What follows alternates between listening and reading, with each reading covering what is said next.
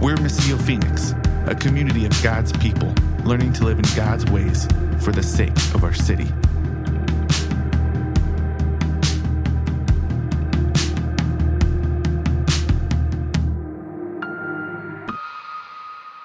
All right, go ahead and turn to Acts 4. I know what you're thinking. You're like, we got like 10 minutes left, bro. We started like 10 minutes late too. It's just been a weird morning, but I'm actually really thankful that this is going to be my shortest sermon ever because it's a weird, difficult text. So we're just going to fly through it. I'm going to give you like a bird's eye view, and then I'm going to trust the Spirit to do some work. But we do, in all seriousness, encourage one another to have conversations about this text afterward. It's an important one that I don't want to skip. I think we could have spent even more time just praying over Paul and Sarah, and then spending some time, evidences of grace, praying for one another, and that would have been great. Like, you don't have to have a sermon every time we gather together, right? But I want to include this text because it's a great connecting story between where we left off last in Acts and where Anthony's going to be preaching from in Acts chapter 5 next week. And I think it helps us see something very significant about what God is doing through his church. Acts is this amazing book where the good news of Jesus is spreading not just from the Jews in Jerusalem, but then to the neighboring cities and nations, and then to the ends of the earth. And it's fitting, like, as we are sitting here hearing about what God's doing across the other side of the world. But what's funny about that is, like, we're actually the ends of the earth. You know, it started on the eastern hemisphere, and yet because of what we see happening in Acts, because of God's Spirit at work in his people, we are sitting here this morning with the good news that God is at work restoring all of his creation through his son, Jesus, and in the power of his Spirit. Amen? And so it's just the irony in that now we're getting to be part of going back to the eastern side of the world and to bring that as well. It's just, you continue to see God at work. But in Acts chapter 4, we're going to pick up in verse 32, and we're going to read through 5:11. And I'm just going to leave you with three main points. What we've been seeing is that the early church, the followers of Jesus, the disciples, and some people around them have now been filled with the Holy Spirit. So all the things Jesus had been saying and teaching them for 3 years is finally starting to make sense. And they're going out and sharing this good news with people. Verse 32, now the entire group of those who believed were of one heart and mind. And no one claimed that any of his possessions was his own, but instead they held everything in common. With great power, the apostles were giving testimony to the resurrection of the Lord Jesus, and great grace was on all of them. For there was not a needy person among them, because all those who owned lands or houses sold them, brought the proceeds of what was sold, and laid them at the apostles' feet. This then was distributed to each person as any had need. Joseph, a Levite from Cyprus by birth, the one the apostles called Barnabas, which is translated son of encouragement, sold a field he owned, brought the money, and laid it at the apostles' feet. But a man named Ananias, with his wife Sapphira, sold a piece of property. However, he kept back part of the proceeds with his wife's knowledge and brought a portion of it and laid it at the apostles' feet. Ananias, Peter asked, why has Satan filled your heart to lie to the Holy Spirit and keep back part of the proceeds of the land? Wasn't it yours while you possessed it? And after it was sold, wasn't it at your disposal? Why is it that you planned this thing in your heart? You have not lied to people, but to God. When he heard these words, Ananias dropped dead. And a great fear came on all who heard, obviously. The young men got up, wrapped his body, carried him out, and buried him. About 3 hours later, his wife came in, not knowing what had happened. Tell me, Peter asked her, did you sell the land for this price? Yes, she said, for that price. Then Peter said to her, why did you agree to test the Spirit of the Lord? Look, the feet of those who have buried your husband are at the door, and they will carry you out. Instantly she dropped dead at his feet. When the young men came in, they found her dead, carried her out, and buried her beside her husband. Then great fear came on the whole church and on all who heard these things. Father, we ask that you would help us to hear and understand and receive your word and be transformed by it, that we would see what your Spirit is wanting to do in this group of people this morning. In the name of Jesus, we pray. Amen. So we just moved. Many of you came and helped us with that. Last Saturday, I think we had 15 people, about as many people in this room right now, all from Missio, come and help us move, and that was amazing. We felt so blessed and honored by that. And anytime you move, you have to go through this process of deciding what stays and what goes, right? We actually had like one whole trailer that was just making Goodwill trips, another truck that was going to the dump, right? And so you're deciding like, why do we even have this junk? We don't need this. I don't want this in the new house, right? Or you're deciding when you get to the new house, we're missing this. And so we've made a lot of Amazon purchases lately too. We don't have this thing that we could really use now in this house where we're at. And it doesn't change your family, and it doesn't change who you are, it doesn't change who you're about, right? But it's saying, in a way, you're kind of getting this fresh start, and you're going, we don't need this in the house that we're moving to now, but this is what we do need. And as difficult as this text is we just read, I think there's something similar going on a much deeper sense. That God, remember, is building his church right now. He's creating this new temple, where it's no longer a building that people had to wash up and be really clean and go through all these ceremonial rituals to get into, but it's the very people who follow Jesus themselves are becoming the temple of God. As Paul writes somewhere else, these living stones, right? And as God's building his home where he'll dwell with his people, he's deciding this doesn't belong here. Here's what needs to be here.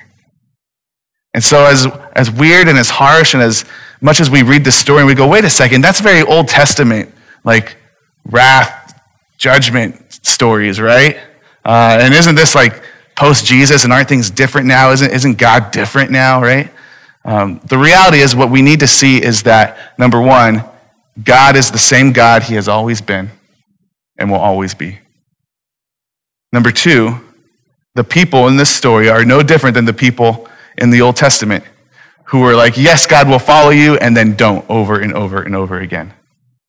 And number three, God, just as in the Old Testament, continues to show a radical grace and care and concern for both his name and his people. So what I'm going to do is give just a couple quick facts about this text, these things that pop out that we see, and then I want to go back and look at some other stories real quick, and we're going to do that as fast as humanly possible, okay? Number one, when we look at the story, we hear that the entire group of who believed were of one heart and mind. No one claimed that any of his possessions was his own. All of them were laying their possessions at the apostles' feet, all of what they had. These are some big, bold statements that are all-encompassing.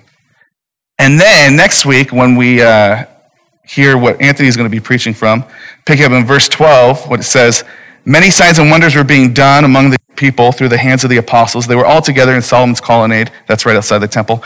Listen to this. No one else dared to join them. Like, no kidding. You just saw two people die because they didn't bring enough money down at the apostles' feet. No one else dared to join them, but the people spoke well of them. Then it says, believers were added to the Lord in increasing numbers, multitudes of both men and women. So wait a second. No one else dared to join them. Believers were being added to them daily. What we have right in the middle, this story is supposed to be like a smack in the face, like wake you up to see something important, right?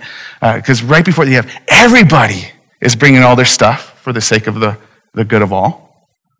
And then after that, none of the people want to join them because that was the scary moment. But then lots of people are joining them. Like, what is happening here? And what we see is it's that now the entire group of those who believed were of one heart and mind. And actually the ESV in verse 13, when it says no one else dared join them, the ESV I think translates this better. It says none of the rest dared join them. And so you go, the rest of who?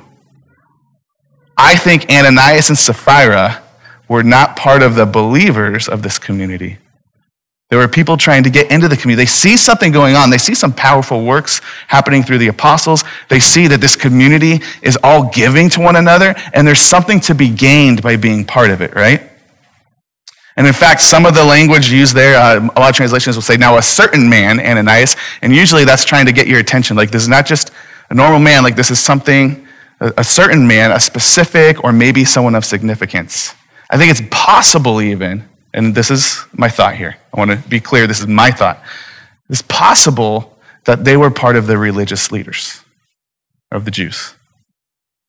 And trying to come into this community and gain from what's going on there and kind of infiltrate what's happening there. Because then it says, and none of the rest joined them, but the believers, those who believed, were being added to their numbers daily.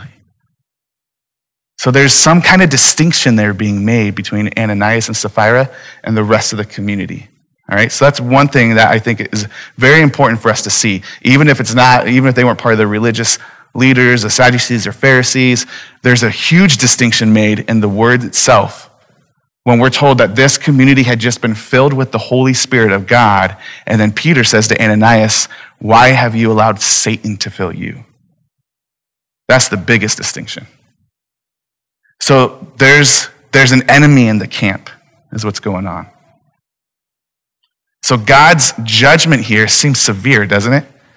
Like what? He had to give all of his money and then he gets killed if that doesn't happen? And like, listen, it was tempting to kind of use this story and be like, if you guys don't put enough money in the box, I'm just kidding. Like that seems like a very severe judgment, right? But no, God is protecting this community. And he is very serious about his holiness. So when these people come in and not just lie to the Holy Spirit, but do it in a way to actually take advantage of the community.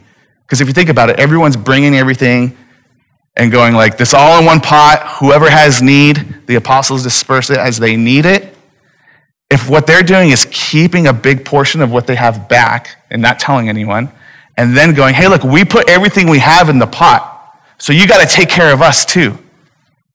They're actually now taking advantage of the needs of the people in the rest of the community. Because they have enough, and they're saying, we need some from here, right? And so the people who are actually, they had nothing to bring to the pot, and they have nothing of their own, and they need help, they're not getting what they need now, because people who have and are withholding are taking as well. So what they're doing is not just, oh, you told a fib, but they're doing something kind of sneaky and underhanded to gain some control, some power, to make sure they have enough for themselves at the detriment of others in the community. And God's very serious about his holiness. Don't lie to him. And he's also very serious about the care of his community, right? And so they come and do this. And Peter's like, look, you could have even just said, like, I don't want to sell my land. And you would have been fine because you're not messing with the pot and you're not lying to God. You could have sold your land and then said, I sold it for this amount, but I'm keeping some of it. That's fine. Then we would have known, okay, Ananias and Sapphira don't need as much from this pot, and you wouldn't have been lying to God. Do you see what their problem was here? But instantly what we do is we hear this story, and it kind of takes us back to some of these weird things that happen in the Old Testament. Deaths of these Old Testament people that seem severe. Specifically, the language used here is very connected to the Greek translation of what happens in Joshua 7. There's a guy named Achan who the Israelites have crossed the sea. They're in the wilderness. Moses has now died, and God is finally leading them into the promised land. And so they cross the Jordan River, and they do battle with another nation. And when they do, God says, hey, don't leave anything behind, but also don't take it with you as your own. Burn it all. Why? Because when the Israelites plundered Egypt and they took a bunch of gold and stuff with them on their way out, what did they do with that gold? They made an idol out of it, right? And they were breaking like the first commandment as God was giving it, worshiping another God with the stuff they took from another nation. And so God's like, let's not repeat that mistake. I don't want that in my house anymore, right? So just destroy all that stuff when you defeat that nation. And Achan, he takes some silver, he takes a robe that he really thinks looks nice, some nice threads there, and he takes a bar of gold with him, and he hides it in his tent. And Israel starts losing their battle now against the next nation. There's some kind of cancer that has crept in to this community. It's causing damage and destruction on the whole because of his greed, because of his need to provide for himself, not trusting God's words. And because he's worshiping, he's giving his allegiance to something else other than what God had said. And so what happens is Achan, they find out, and Achan and his family are killed. And we hear that story and you go, man, that seems harsh, right? Just because he stole? Like that's a little severe. Remember, God is saying this does not belong in my home, in my throne room, in my people, in my community. But I actually think this story of Ananias and Sapphira reminds me of another story to go further back in the garden. And this is where we're going to end it right here, okay? Two other people, a man and a woman, who see something and desire it and take it. And the narrative's kind of flipped in a sense, because in the first story, it was the woman who was doing this, yet the man was right there with her being complicit. And in this case, the focus is on the man, and Ananias is doing this thing, but his wife, the woman, was right there with him being complicit. So if you ever get this like idea of like, oh man, it's really the woman's fault, like this story is showing us, no, we're all a mess, right? And we're conspiring together in that mess. And so in that story, they see something that God told them, this is not for you, and yet they take it to provide for themselves. Maybe God's holding out on me. And what does it do? It causes, God tells them, it will bring death. And they're sent away and exiled from him. God's saying, I will not have this in my home. But even that act, that exile, is an act of mercy for them. God does not want them to live in that state of rebellion and brokenness forever. The fear and the shame that came upon them in that moment, God doesn't want them to live in that forever. So in his mercy, he clothes them and he sends them out so they don't eat from the tree of life. I think the same thing's happening here with Ananias and Sapphira. In God's provision for his community, these people who are coming and taking, they're listening to the lies of the serpent, right? Satan has filled them. And they're doing damage to the community. God's saying, this doesn't belong. And I think the story kind of goes deeper in the illustration because not only do Ananias and Sapphira reflect the first man and woman, I think they themselves, being filled with Satan, as Peter said, are reflecting the serpent itself. The serpent has crept into the camp, into the garden, and he is there to do destruction to God's people. And God in his protection says no. Now listen, I started with explaining why I think Ananias and Sapphira are distinct from the rest of the community because this is important. For those of us who are now in Christ, we aren't one of those who get filled with Satan to go and do these destructive things. We are filled with the Holy Spirit, and we have the protection of Jesus around us. So if you ever read this story and you're like, uh-oh, if I don't do this, and if I don't do enough of that, if I tell a lie, I might drop dead. No. Jesus has entered into that death on our behalf already. Jesus entered into the destruction that the first man and woman brought into the world, that Ananias and Sapphira were continuing to try to bring into God's community. Jesus goes and he does that on our behalf and in our place. He too dropped dead, but he rose again on the third day. And if we're in Christ, we don't have to fear these things, right? But instead, out of a gratitude that Jesus has provided life for us, out of a gratitude that God has called us to be part of his community, part of his family, to be in his home, he says, yes, you belong in my home. I'm taking you with me. Out of that gratitude, that should stir generosity the way it did for all these believers who are saying, hey, people are in need. Let me bring what I have. We don't live in the same kind of economy and culture that they did back then. And so I'm not asking all of you to come and sell your houses and bring Anthony and I all of your proceeds, right? We're not going to do that. But what Jesus has given for us, what's funny about this, Ananias, that name means God has given. And he failed to see what God had given him. There's another Ananias we'll see in Acts chapter 8, the one who is told to go to Saul. when Saul's been blinded because he sees Jesus, and he's afraid Saul's going to kill him because that's what Saul's been doing to Christians. And yet he's willing to give his life to do it because he knows Jesus gave his life for him. Which Ananias are we going to be? When we see what Jesus has given us, may we give of ourselves for the sake of others so that God would be glorified. Amen?